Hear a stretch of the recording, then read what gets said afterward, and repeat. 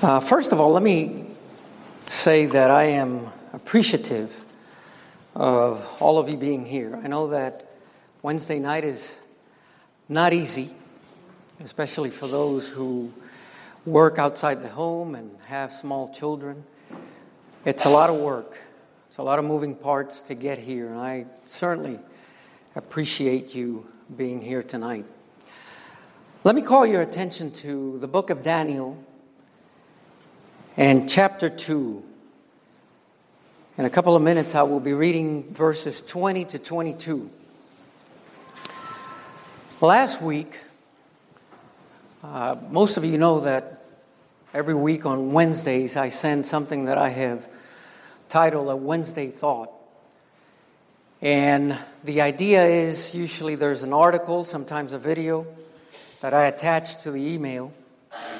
And I write a little introduction to it. And last week, I sent out an article that was dealing with God's sovereignty, and especially God's sovereignty as it relates to the existence of evil.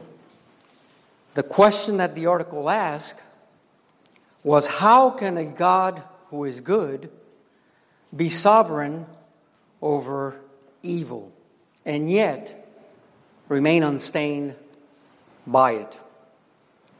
How can a God who controls all things, and we believe that God controls all things, control the very existence of evil and the evil events that take place in our world, and at the same time not be the author of evil?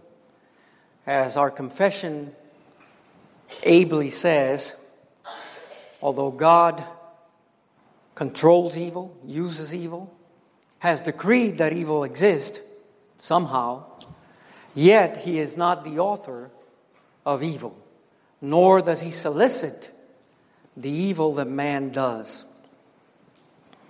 This problem, which is referred by theologians to as theodicy,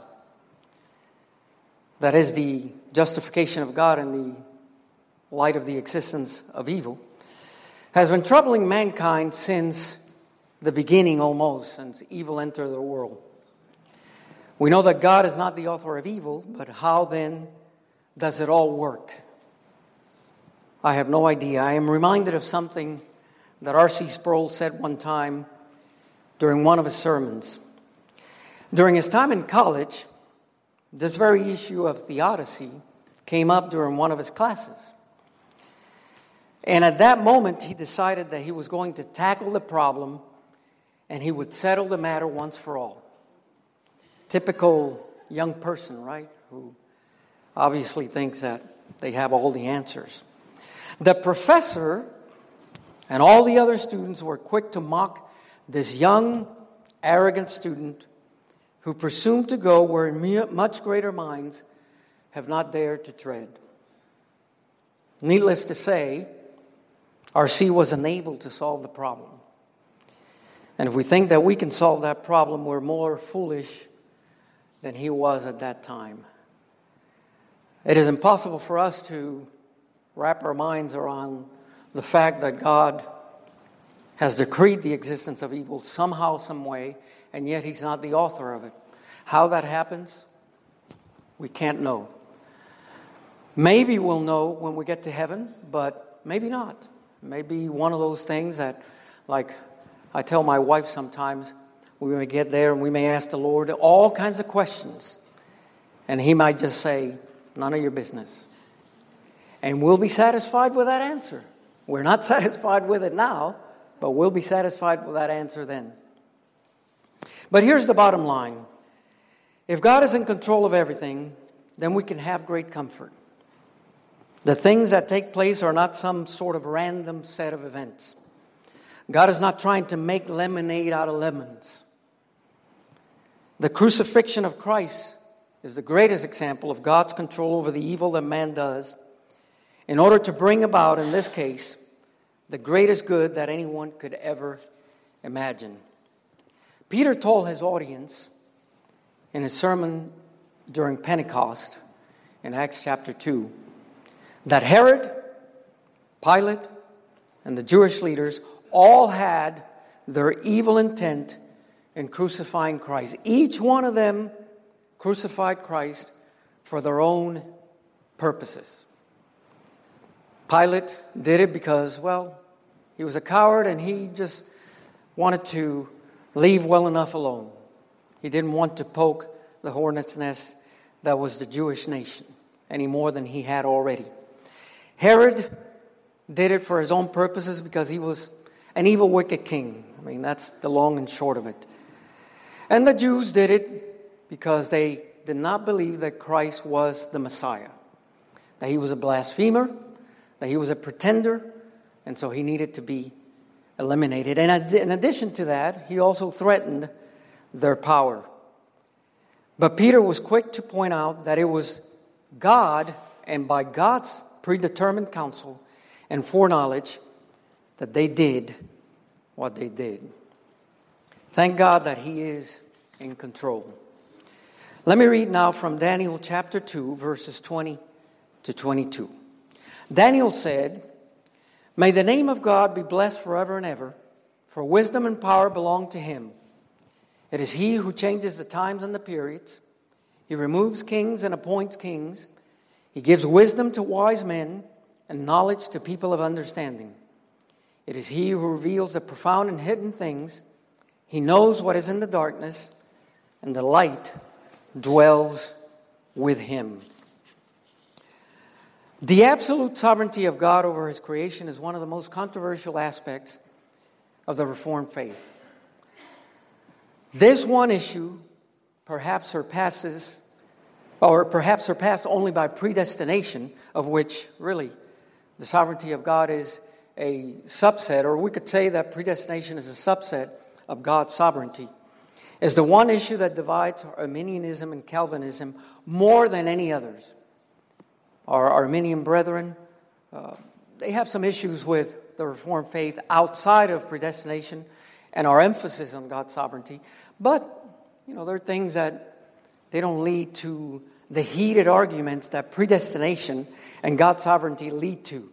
I remember when I first came to the Reformed faith, I had a discussion with one brother from the church that we were attending at the time, and it got pretty heated, I must say. I must confess. If I had to do it again, I would do it differently.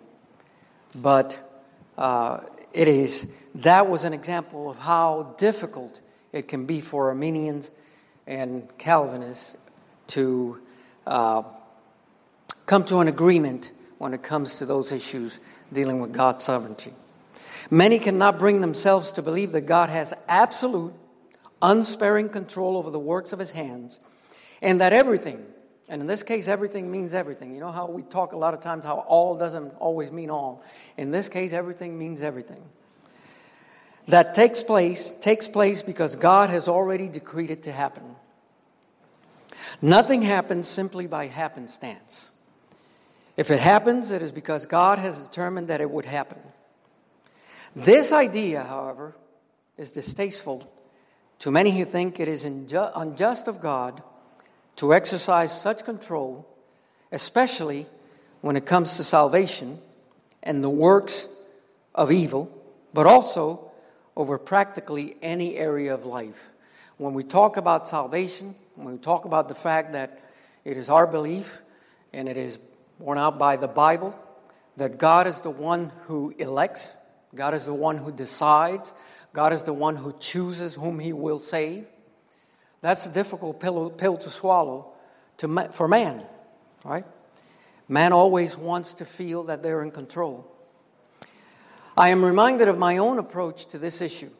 As I mentioned, I was attending an Armenian church before I came to the Reformed faith. It was a Church of Christ. And I used to try to seek ways to reconcile God's sovereignty with human freedom. And when I speak of human freedom in this context, I don't mean human freedom as in we obviously have freedom to do certain things, but I mean libertarian human freedom. In other words, that freedom that is independent of God's decree. I would say things like, God has chosen not to know certain things. He has foreknowledge but does not decree what man is to do. In other words, he had simple foreknowledge, passive foreknowledge. The idea of seeing a parade from a vantage point where you can see the beginning and the end of the parade and everything in between, but you're not causing the parade to move along. And so that was my concept of the foreknowledge of God. It was simply God knows, but He doesn't decree. And it will go on, other ideas, other attempts to try to explain away, really, in a way, the sovereignty of God. I didn't look at it as trying to explain away the sovereignty of God, but that, in effect, is what I was attempting to do. Anything not to acknowledge that God is the God that the Bible, in fact, portrays. And that is why we believe what we believe, because the Bible says so. Not because it is traditional, not because Calvin said so, or Luther said so, or any other individual said so, but because Paul said so in the Bible. Because Peter said so in the Bible. This is perhaps no more obvious than in the book of Daniel, in the Old Testament, perhaps with the exception of the book of Isaiah. Daniel shows God in all His unmistakable sovereignty. Nothing happens in the book without God orchestrating it. And it is done in a way where we are seeing, it's almost like we are given a peek behind the curtain as to how God is doing all these things. Because since there are these dreams in Daniel, and Daniel is interpreting these dreams, we can see that dynamic of how God is giving Daniel all of these answers. And so we are given a glimpse into how God works in the affairs of men more clearly, as I mentioned, perhaps, than the book of Isaiah. Nothing happens in the book, as I mentioned, without God orchestrating it. And this is made absolutely clear as we contemplate the events that take place during Daniel's sojourn in Babylon. Let me give you a little background to the book of Daniel. And of course, the book of Daniel is one of the most popular of the books of the Bible. It is one of those books that when teachers of young children are looking for a book to teach, this one comes to the fore because it has a lot of nice narratives in it that lend themselves to teaching children. And they're pretty simple, right? The statue, Daniel in the lion's den, the 3 young men in the furnace. And so Daniel is perhaps one of the best known of the Old Testament books. But at any rate, Daniel comes to Babylon as one of the captives from Jerusalem. In about 606, he comes to Jerusalem, or 586 rather, he comes to Babylon from Jerusalem after that city had been destroyed. It was customary for conquering powers of the time to take the best of the land back to their homeland to enrich their culture. And so Daniel was one such exile. He's immediately made part of the king's court. Some scholars believe that he was made a eunuch so that he could serve in the court and dedicate himself totally to the service of the king.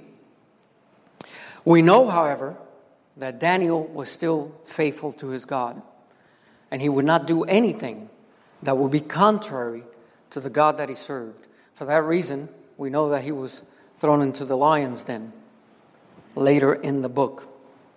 We're all familiar with Nebuchadnezzar's dreams concerning the statue and his own fate. No one can decipher the dreams except for Daniel. He calls the magicians, he calls all of these soothsayers to try to figure out what this dream is all about. In this case, the dream about the statue. But no one can. Daniel is the only one that can do so. And he can do so simply because God is the one that provides the meaning to the dream. This is the first dream of Nebuchadnezzar, the statue. And you remember the statue that had different metals, silver, gold, iron, bronze. I won't get into the specifics of the dream itself right now because that's not really important to the point itself that I'm trying to make. But you remember that Nebuchadnezzar has the dream about the statue, and the head is of gold, and it's supposed to be him. The chest is silver, and that's most scholars believe that was Greece. The arms were bronze. And again, that's believed to be the Persian Empire. And then the legs were iron, and that's believed to have been Rome. The important aspect of the episode for our purpose is what Daniel says in verses 20 to 22. The background of which is the statue and the fact that it portrays several kingdoms. And God is giving the interpretation as to what's going to happen in the centuries to come. The point is that God will cause kingdoms to rise and fall. And Daniel makes that point here in our text. So what is the main issue that this portion of Daniel 2 addresses? There are four primary issues I submit that Daniel discusses here. First, he thanks God and says that wisdom and power belong to him. It's right to give God thanks. He could have chosen not to reveal his will to Daniel. And he could have chosen not to reveal his will to us. He could have chosen a number of things. He could have chosen not to save us. Those of us who are in Christ solely because he has decided that he wants us in Christ. He has chosen us in Christ solely because it's his own pleasure. It is not because we are better. It is not because we're smarter. It is not because we have somehow gotten the faith to accept him or to receive him. Even the faith that we exercise is given by him. It's interesting to note that Daniel combines wisdom with power and ascribes both to God. God is wise. He possesses the ability to know and execute what is wise in every and all situations. So God is the only one that is completely 100% wise. All of us have wisdom to a certain extent. It is derived from God. It is subordinate to God's. And it is dependent on God's. And none of us have 100% wisdom. There are a lot of foolish things, unfortunately, that we do all too often. God is powerful. He has wisdom, but is also able to put that wisdom into practice and do what is wise, because he has the power to carry out his will. Psalm 115, 1-3 says, "Not to us, Lord, not to us, but to your name give glory, because of your mercy, because of your truth. Why should the nations say, where then is their God? But our God is in the heavens. He does whatever he pleases." Indeed, God does whatever pleases him, and no one can stay his hand. We're accustomed to seeing wisdom and knowledge paired together. But here, there's the pairing of wisdom and might. And it is quite appropriate. Daniel was speaking to a king who could exercise complete authority over his subjects. And in a very clever way, he tells the king, although without saying so in so many words, that his authority and power are subordinate. They are not, after all, absolute. Daniel clarifies that the power and authority which the king has is subordinate to God's. This will be made even clearer in what follows. And so we see here that in the face of the most powerful king on earth at the time, the king of Babylon, Daniel makes no bones about the fact that the king's power is subordinate to God's, and that the king serves at God's pleasure. And it is interesting to note that this is true even though the king does not know God. Even those rulers of the earth who do not acknowledge God, who do not know God, are still serving because of him, because it is his pleasure that they serve. Interesting. Certainly something that should make us humble. Second, Daniel tells us that God changes times and periods and sets up and deposes kings. In Acts chapter 17, Paul tells the Athenians at the Areopagus that God is the one who sets the limits of time, of humanity's habitation. Read with me verses 24 to 27. And of course, you remember that the background to this is Paul gets to Athens, and he sees in the temple all of these statues. And he sees a pedestal to an unknown God. There's no statue there. There's just to an unknown God. And he says, you're very religious. You even have a pedestal dedicated to an unknown God, just in case, right? You want to make sure that you don't leave anybody out. And so in verses 24 to 27, he says the following. The God who made the world and everything in it, He is Lord of heaven and earth, does not live in shrines made by hands. Neither is He served by human hands as though He needed anything, since He Himself gives everyone life and breath and all things. From one man He has made every nationality to live over the whole earth, and has determined their appointed times and the boundaries of where they live. He did this so that they might seek God, and perhaps they might reach out and find Him, though He is not far from each one of us. It is not we ourselves who determine the course of our lives, but the Lord. In the same way, even those who are our leaders are determined by God. There are times when we have righteous rulers, or at least benign and favorable to the church. They may not be Christians, but they certainly are not hostile to the church and the mission of the church. But there are other times, like our present, when our leaders are hostile to the ways of God and who do much against His will. Nevertheless, as I mentioned already, the good and the evil are all appointed by God, and they're appointed for specific purposes. And sometimes we ask, why did that particular individual who is obviously so hostile to the church, to God, to His work, why did God allow him to come to power? But we can be sure that God has a purpose. And we look back in retrospect at history, and we can say that's why that individual was in the position that he was in. Sometimes we don't know. There are times when we just don't know. But we can be sure that God knows. Isaiah 48:28 says the following. It is I who says to Cyrus, He is my shepherd, and He will carry out all my desire. And He says of Jerusalem, she will be built, and of the temple, your foundation will be laid. The context there is Cyrus coming to power after the Persians defeat the Babylonians. He comes to power, and what does he do? He decrees that Jerusalem is to be rebuilt, and that the Jews who wanted to go back were to go back. Isaiah spoke these words more than 100 years before they took place. And yet we see that God had already by name called the king that He will put in power to bring about His purposes. Commentator Jim McGuigan said the following. Slice it as you will. God runs this show, and no one has authority to exercise unless it's been given to him of God. And Daniel didn't have in mind simply godly rulers or acceptable governments. This embraced dictatorships as well as democracies. We don't have to understand it. We must trustingly accept it.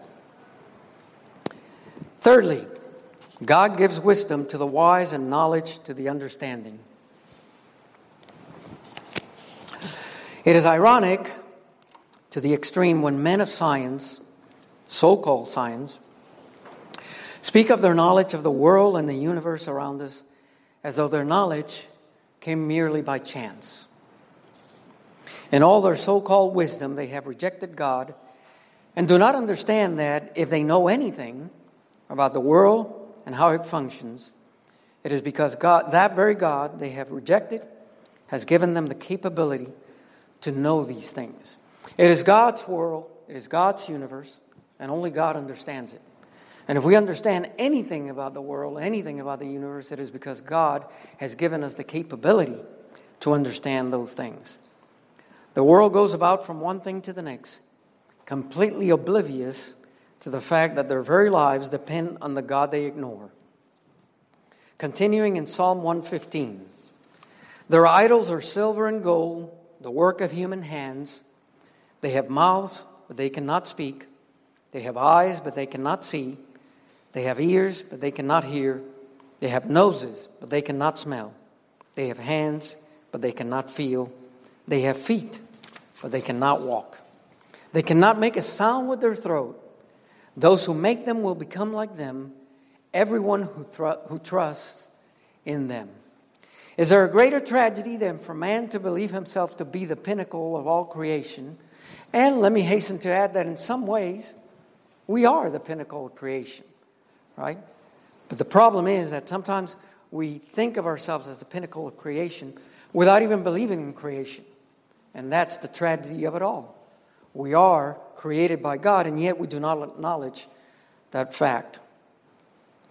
In evolutionary history, men think of themselves as the epitome, and yet they deceive themselves and misuse the gift that God has given them.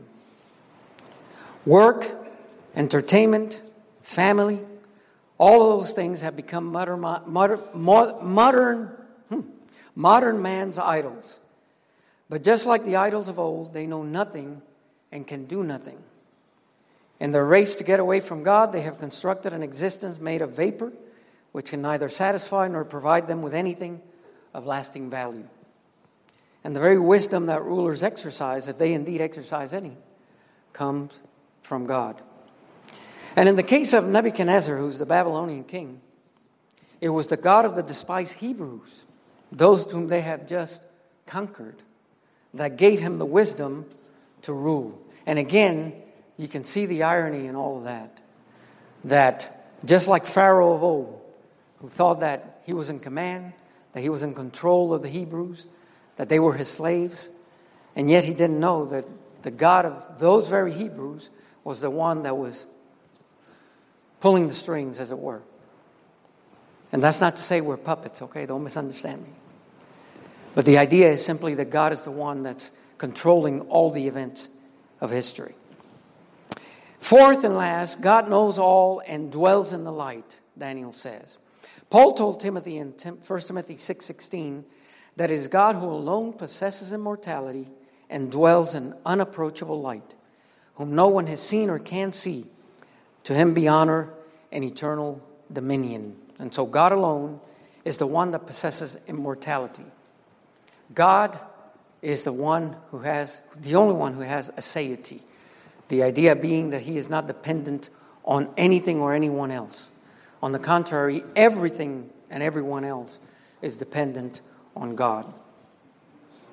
1 John 1:5 reminds us that this is the message we have heard from him and announced to you, that God is light and in him there is no darkness at all. Psalm 139:12 declares that even darkness is not dark to you, and the night is as bright as the day. Darkness and light are alike to you. Finally, Hebrews 4:13 tells us that there is no creature hidden from his sight, but all things are open and laid bare to the eyes of him to whom we must answer. I think, and I've heard this before, and I'm sure you probably have too, that the idea that God can see all about us, that there's nothing that we can hide from God, is a rather distressing thought, because we can hide things from one another.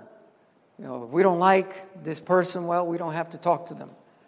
We don't have to tell them, hey, I don't like you, right? But we can't do that from God. If we hold secret sins secret to other people, they're certainly not secret to God. And so that's a very troubling thought. That's why it is essential for us to be open with God, open with one another. Right? That is the solution.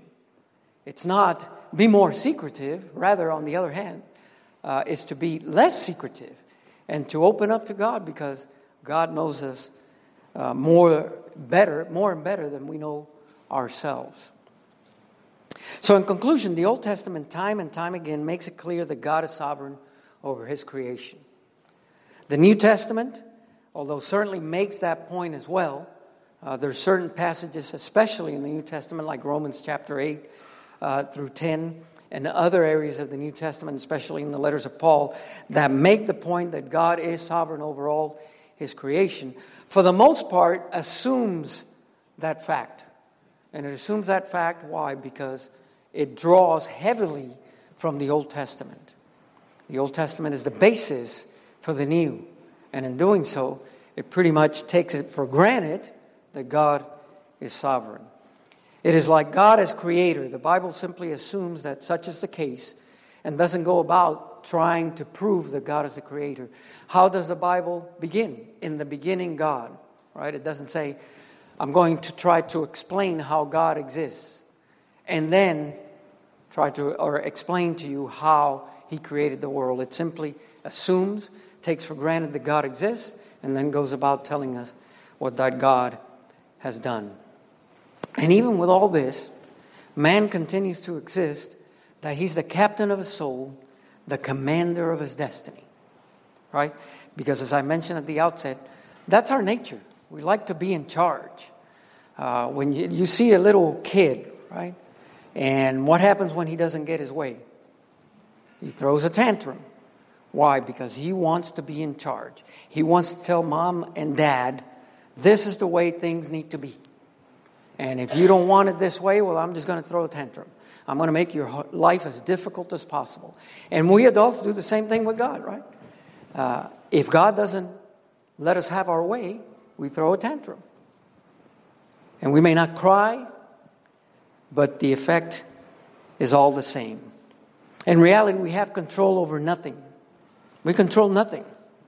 And that's one thing that I think it's important for us to think about, is we control nothing. So why do we worry about so much? Because if we have no control over anything, well, then our worry certainly does even less. The only thing it accomplishes is make us feel worse, bother our spirits, our bodies, right? And so worry is really one of the most foolish things that we can engage in. All we are, all we have, all we do have been ordained by God for His purposes and not our own. And that's also important to underline, that what God does, He does for His purposes, not for ours. It is as John MacArthur says about the scheme of redemption. God the Father has given a people as a gift to the Son. And we just get caught in the middle. You know, it's a gift of love from the Father to the Son. Eventually the Son will return it to the Father. But it isn't for our sake. It is an inter-Trinitarian affair. And like I said, we just get caught and are the beneficiaries of that redemptive story. It is Paul told the Corinthians, what do you have that has not been given to you? And if it has been given to you, then why do you boast as though it had not been given to you? Now, let me hasten to add here before I finish, lest we misunderstand things, that yes, we have control over nothing, and yet we're still responsible for our sin. This is indeed a great mystery. But the fact that we cannot understand something doesn't mean that it isn't true. If God is God and can do all things, then certainly He can make man in a way that he is responsible for his sin, and yet for Him to ordain man's actions. And again, how that all works, I do not know. But we can be sure that in the mind of God, there's no conflict. And it is not difficult at all for Him to determine how those two things can be compatible. The only possible reaction to that sovereign God is for us to completely surrender to Him. How is it possible that we can do anything else? Is it possible to rationally reject God? Man today talks a lot about reasonableness, rationality, intelligence. And often they talk about how religion is irrational. And yet the only rational answer that we can give to the existence of God, to the God who is all-powerful and all-knowing, is to submit and to surrender to Him. Can we run from Him like Jonah tried to do? Of course, we know how that ended. Jonah ended up being thrown in the sea and swallowed by a fish. Some scholars think that he died in the belly of the fish and he was brought back to life, making the type with the death and resurrection of Christ all the more valuable and real. But be that as it may, the fact is that he tried to run and was unable to do so because God is everywhere. He controls all things. He sees all things. And so there's nowhere that we can hide. In rejecting God, we will be destroying ourselves. Those who seek independence from God seek their own destruction. We cannot possibly survive without God, the God who gave us life. It's an irrational thing to try. Hebrews chapter 1 talks about God, talks about Christ as being the one who by the word of his power holds all things together. And so God holds all things together. He certainly holds our lives in the palm of his hand. In his presence are joys everlasting. And only in him can our souls find the rest that they seek. As the Lord himself told us in John 16:33, in the world you will have tribulation, but be of good cheer. I have overcome the world. And so if you're here tonight and you have not surrendered to that God, I encourage you to do that. Because that is the only smart thing to do, the only rational thing to do, the only thing that you can do, the only way that you can live this life in a way that is meaningful, that makes sense.